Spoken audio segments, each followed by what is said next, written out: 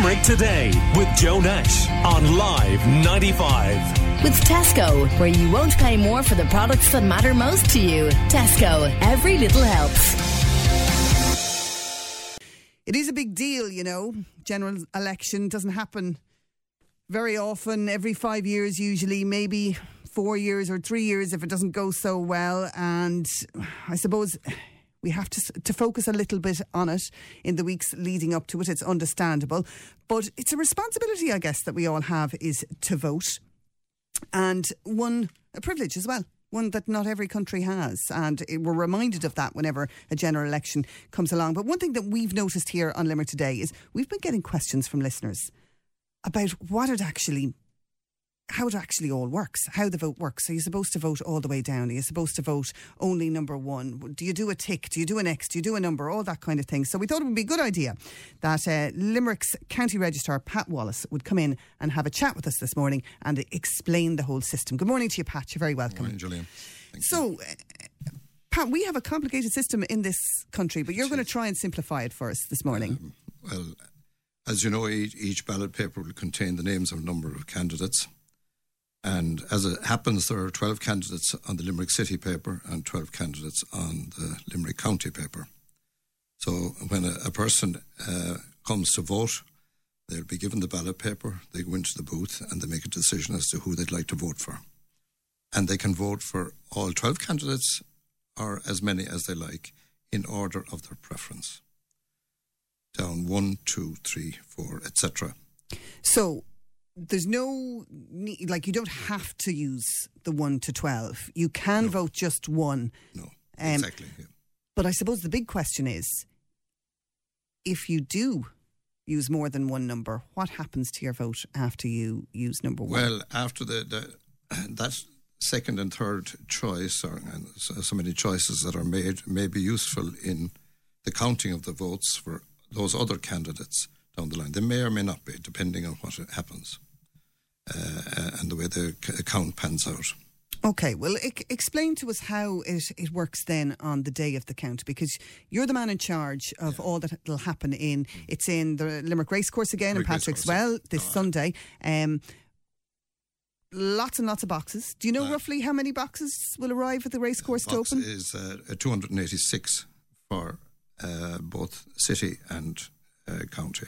Okay, so all of those get opened. Yeah, they're on two different floors. Obviously, they're two different constituencies, two separate counts. Right.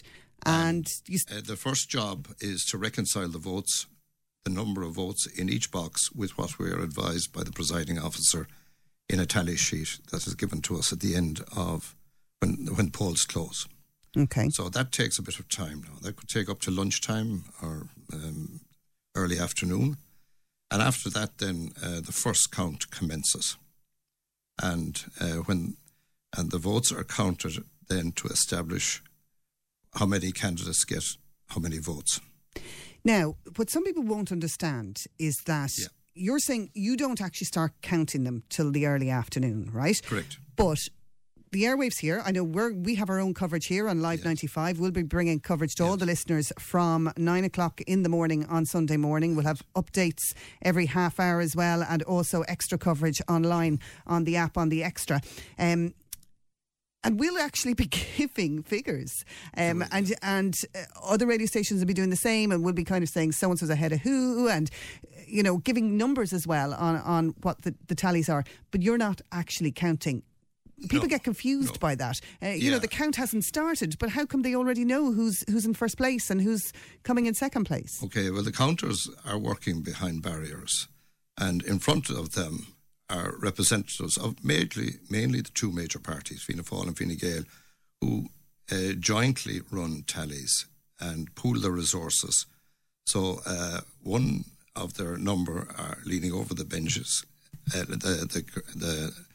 the barrier, and seeing when the votes are opened, which candidate has got number one. Okay, they're only looking for number ones now. They can't manage it beyond that. And there's somebody behind them ticking off the votes as each person gets them. And they have to do it upside down basically, don't they? Because they're looking. Yeah, it's easy enough. But I've always found it fascinating that it's so facilitated. And that we have a very open system where they're allowed to look at all these votes coming out of the boxes, and the counters make no attempt to hide it from them. It's they make it easy for the tallies, and the tallies then get some sort of a picture. It's of the essence that the system is transparent. Yeah. And people will have, it's a credible system then because it is transparent. So, explain then how somebody gets elected. Okay. So, let's say you have to establish a quota first. And the quota is established by taking the total valid poll and dividing it by the number of seats in the constituency plus one. So, if, say, there was 40,000 voters, there are in Limerick City, and there are 4 candidates. You add 1 to 4, which gives you 5. You divide it into 40, and you get 8,000. And you add number 1 vote to that, so 8,001 becomes the quota. Okay. So, and that's why we can't say now what the quota will be on Sunday, because you have to know how many people actually are going to turn out, and vote on the day. Yeah. Now, you mentioned valid votes. What makes a vote invalid? Well, if it's not marked at all, if nobody puts indication of preference on it, if they mark it in such a way that there is no indication of preference. For instance, if somebody comes and puts an X opposite candidate A, and does nothing else, that's a valid vote. But if they put 2 X's down, it's an invalid vote because there's no indication of preference. Does it happen? Oh, it does. It does happen, yes, it does. I suppose that's why this interview is so important, is because people still don't realise necessarily some how people to do don't mark ballot papers at all. Some people mark it in a variety of ways. Some people will write on it. That'll make it a spoiled vote. But now that's deliberate, and people are doing that as a protest. Well, you get a few doing that. I mean, it's always a small number, but it's always a small number. Yeah. So somebody has to reach the quota. Usually, the first person to get elected has reached the quota. Yeah. What happens next? Well, if we have to determine if there is a surplus. So, for example, if candidate A gets 15,000 votes and the quota is 10,000, he has a surplus of 5,000. So we have to count all the votes again to establish who got his second preferences, who were number two on the. So you count all 15,000 votes again and get a percentage. Correct. It's the only time we do that now. Because it's the only time it's possible, I suppose. Yeah. So if, for instance, in that count, candidate B gets 7,500 of his votes, of his number 2s, then he is entitled to 50% of the surplus. The surplus now is 5,000 because 10,000 have got him elected. So therefore, candidate B will get 2,500 of those 5,000. Okay. You'd want to be fair good at maths, wouldn't you? Well, you get used to it. Okay, so that is after the first person's elected, and that's with the surplus. Yeah, that is the last time. That is the only time that all the votes are counted again to achieve a surplus. After that, down the line, as candidates are eliminated and others reach the surplus,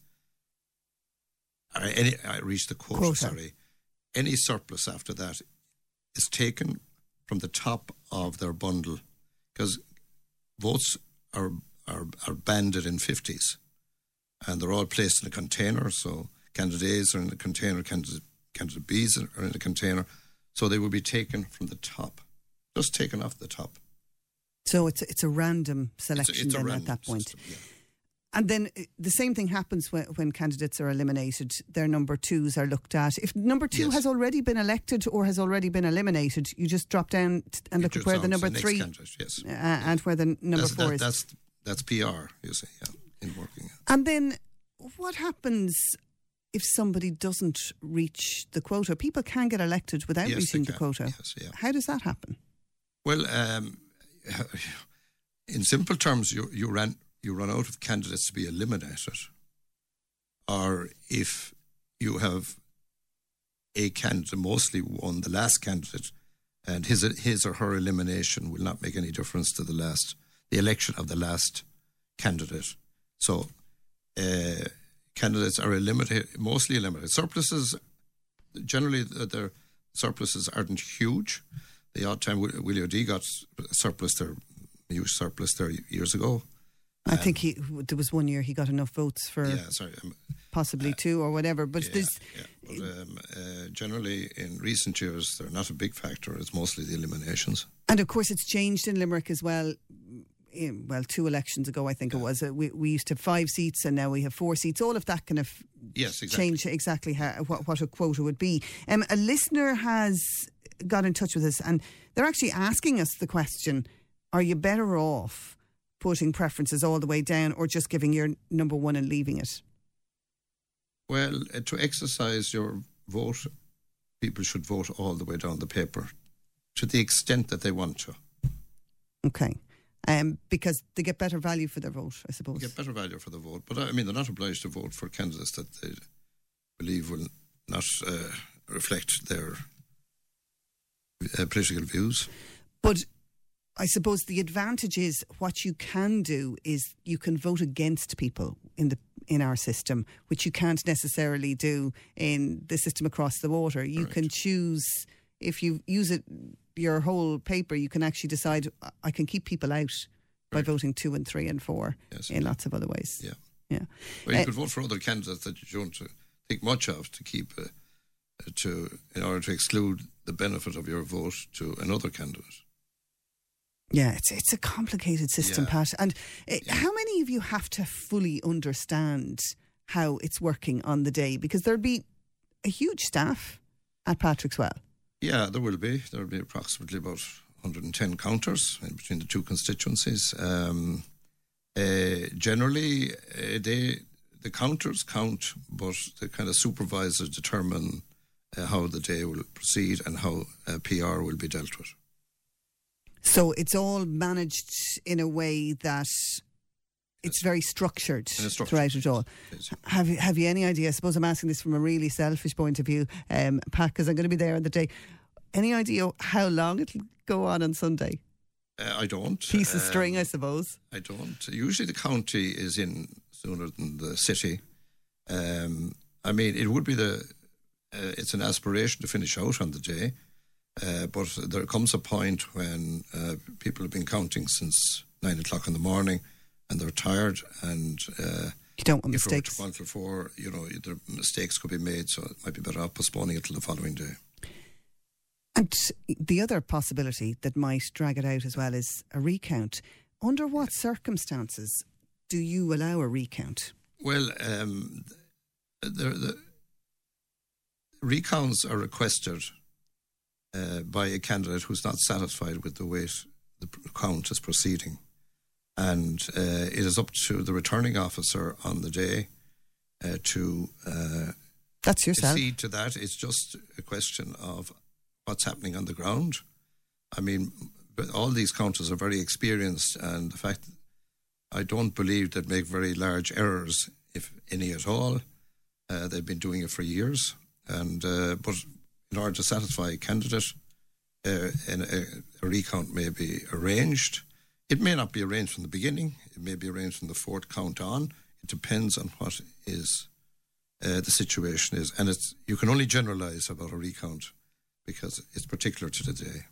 But I suppose if there's going to be a recount, it means you have to manage where all the votes go very, very carefully. If there's the possibility you have to start again from the very beginning. Yeah, generally recounts arise when there's a very tight finish towards the end of the day, with the election of the last candidate and the exclusion of the second, the exclusion of the last candidate and the election of the candidate above him or her. And I suppose what's also important, Pat, is people arriving on Saturday. This is the first time in my lifetime I remember going to vote in a general election on a Saturday. Yes. They'll be arriving at their polling stations. Yes. What do they need to bring? Well, they need to bring some form of identity. There are 2 choices: anything with a photograph on it, such as a social services card, a passport, driving licence or such like. Or if they don't have that, a letter showing their address supported by a credit card showing their name. Or just their polling card, will that do? Well, the polling card isn't form of identity, and a polling card, you don't need to bring a polling card to the polling station. A lot of people do, but your name is checked against the register. And is the polling card then really just to let you know that you're on the register and you have the right to vote? Correct. Because it tells you where to vote. Some people have told me they haven't got theirs yet and they'd be concerned. But I think if you go along and you have your ID, there's no issue if you don't have your polling card. Yeah, no. I'm correct in that. That's great. So a long day ahead, lots of preparations. From 7 in the morning till whatever time, and we'll all have our fingers crossed. No recounts. It'll be straightforward enough. Pat, thanks very much for that. That's Pat Wallace, who's the Limerick County Registrar. Thanks for joining us on Limerick Today this morning. Call Limerick Today now on 46 19 95.